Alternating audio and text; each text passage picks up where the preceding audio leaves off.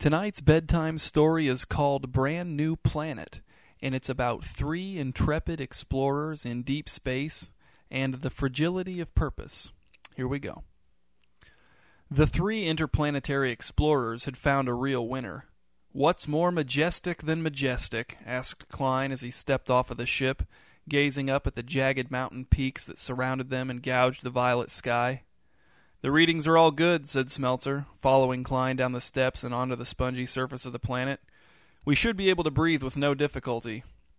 Captain Dean, at the top of the steps, popped his helmet off and pretended to choke to death, falling down in a heap.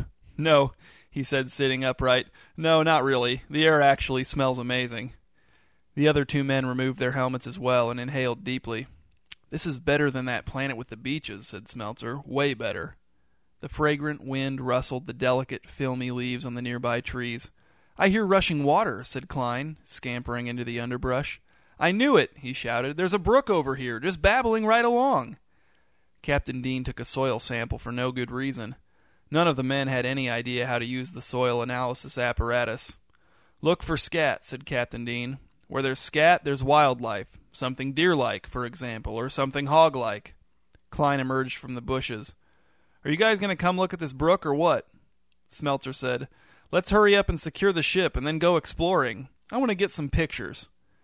30 minutes later, the men were tramping happily along through a dense woods, their packs feeling light on their shoulders.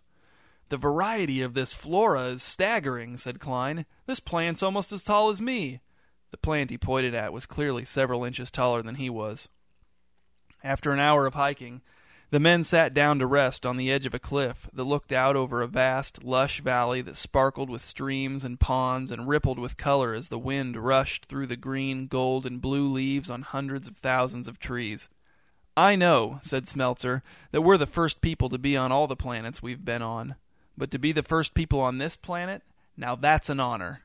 "You said it," said Captain Dean as he took a swig of water from his canteen. "The first human eyes to see this view." He gestured at the view with his canteen, water sloshing over the lip. "It's humbling," said Klein. "It makes me feel small, but not in a bad way. I actually love it." He was eating a granola bar and a raisin fell out of his mouth as he spoke. "We're the first to see it," said Smeltzer, "and we may be the last. Who knows what the future holds for space exploration?"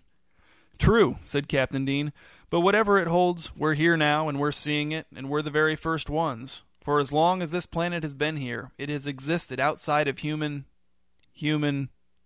What do you see, Klein?" Klein was standing on the edge of the cliff and looking down at something, frozen in the middle of his last bite of granola.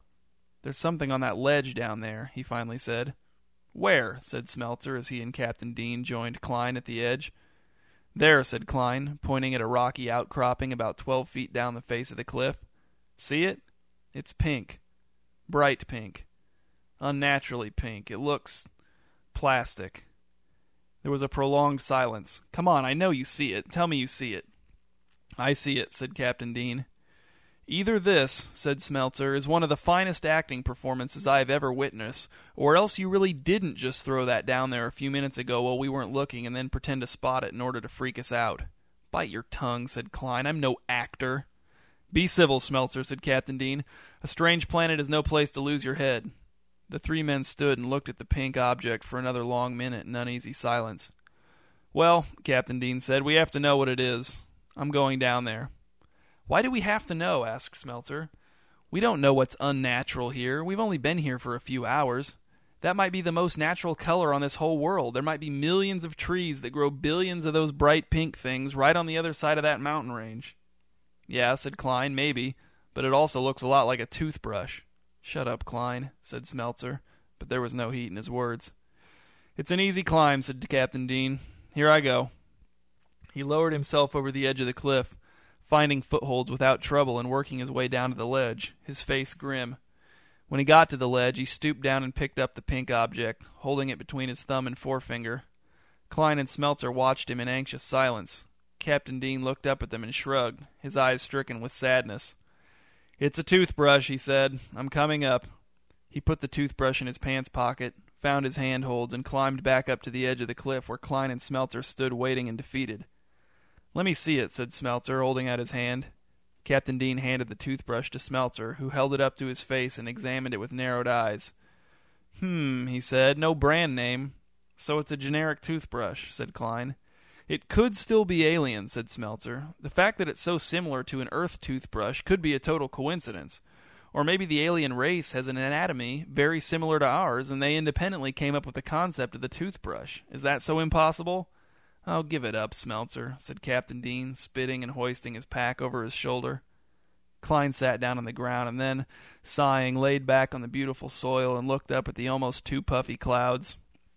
A wormhole, said Smeltzer. The toothbrush could have come through a wormhole from Earth to here.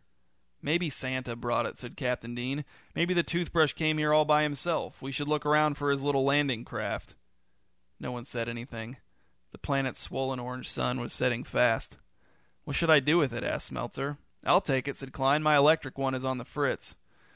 Let's go, said Captain Dean, kicking a rock over the cliff. Klein, don't use the toothbrush, for heaven's sake. You have no idea where it's been. Smeltzer sealed the toothbrush in a plastic samples bag and stuffed it into his pack. Night slipped over the woods very quickly. The explorers' flashlights barely seemed to cut the darkness. What's that smell? Said Klein. I think I stepped in some scat.